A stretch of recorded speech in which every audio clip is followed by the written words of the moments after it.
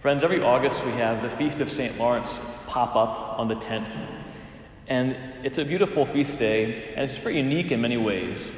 Last week I was talking with some of my brother priests, and we were trying to think of, is this the only saint who has a proper feast day for the whole church after the age of the apostles? And we think so. You know, John the Baptist has a solemnity for his birth. You've got the apostles have their feast days, but after the apostles, there's no individual saint who has a feast day where you sing the Gloria just for an individual saint, an individual person.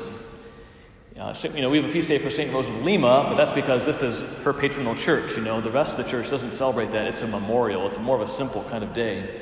But St. Lawrence, it's always a feast. We always sing the Gloria. The readings today are proper to his feast day as well. They speak of who he was.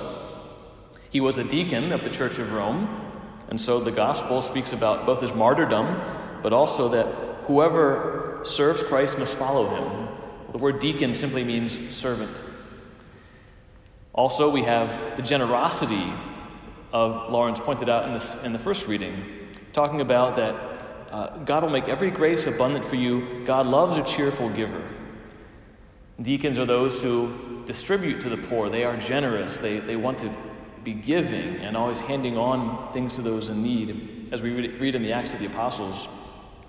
And so with our psalm response today, blessed the man who is gracious and lends to those in need. That's St. Lawrence as well. He died in 258 AD in Rome, a few days after Pope Sixtus II was martyred. This is under the persecutions of Valerian, one of the most violent persecutions of the early church.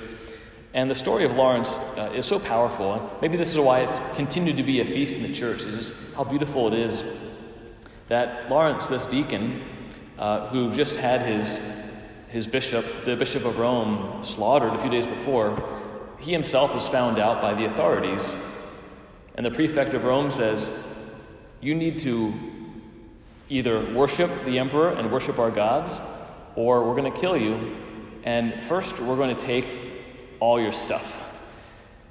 They won't just kill you, they take all your possessions, all your money, all the riches you might have had. This is part of the persecution. So Lawrence very shrewdly says, you know what, give me 3 days and I will be able to collect the wealth of the church and give it to you. So of course, being good practical Romans are like, hey, that sounds pretty good. Let's give him some time and we'll get some extra cash. So Lawrence goes around, and instead of collecting the wealth of the church, he takes all the goods and possessions and money he can find, and he gives it away to the poorest of the poor. He gives it to all the poor people of his community, of his church in Rome. And then when he reports finally to the prefect, he brings with him all these poor brothers and sisters, these poor Christians, poor Romans, who he's given this wealth to. And when they say, where are the riches of the church? He points to all the people behind him and he says, here are the true riches of the church. See how much more wealthy Christ is than your emperor. And then Lawrence is martyred by being grilled alive, placed on a gridiron over a fire.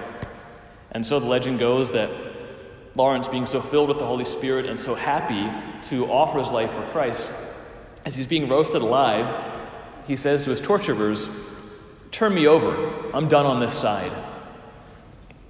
Maybe that's part of the feast day as well. The church loves that kind of laughing in the face of death, that kind of comedy, even in the face of sufferings. It's good to be light of heart.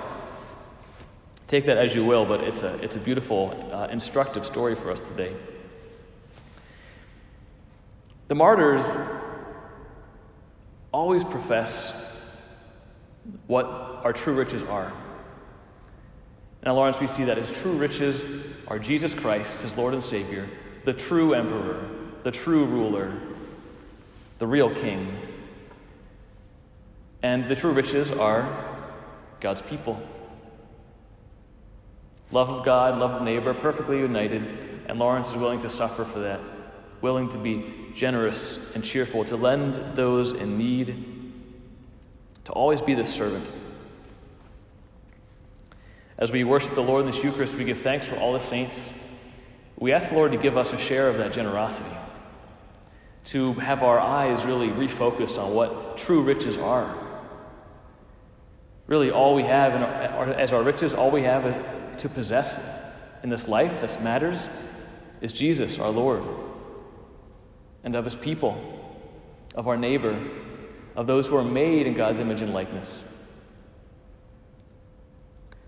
One of the reasons why Lawrence speaks to us today, after 1,700 years, is that he discovered that the real joy of Christ is that in giving we do receive.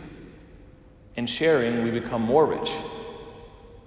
In surrendering all things over to Christ, we actually lose nothing, even should we die for it.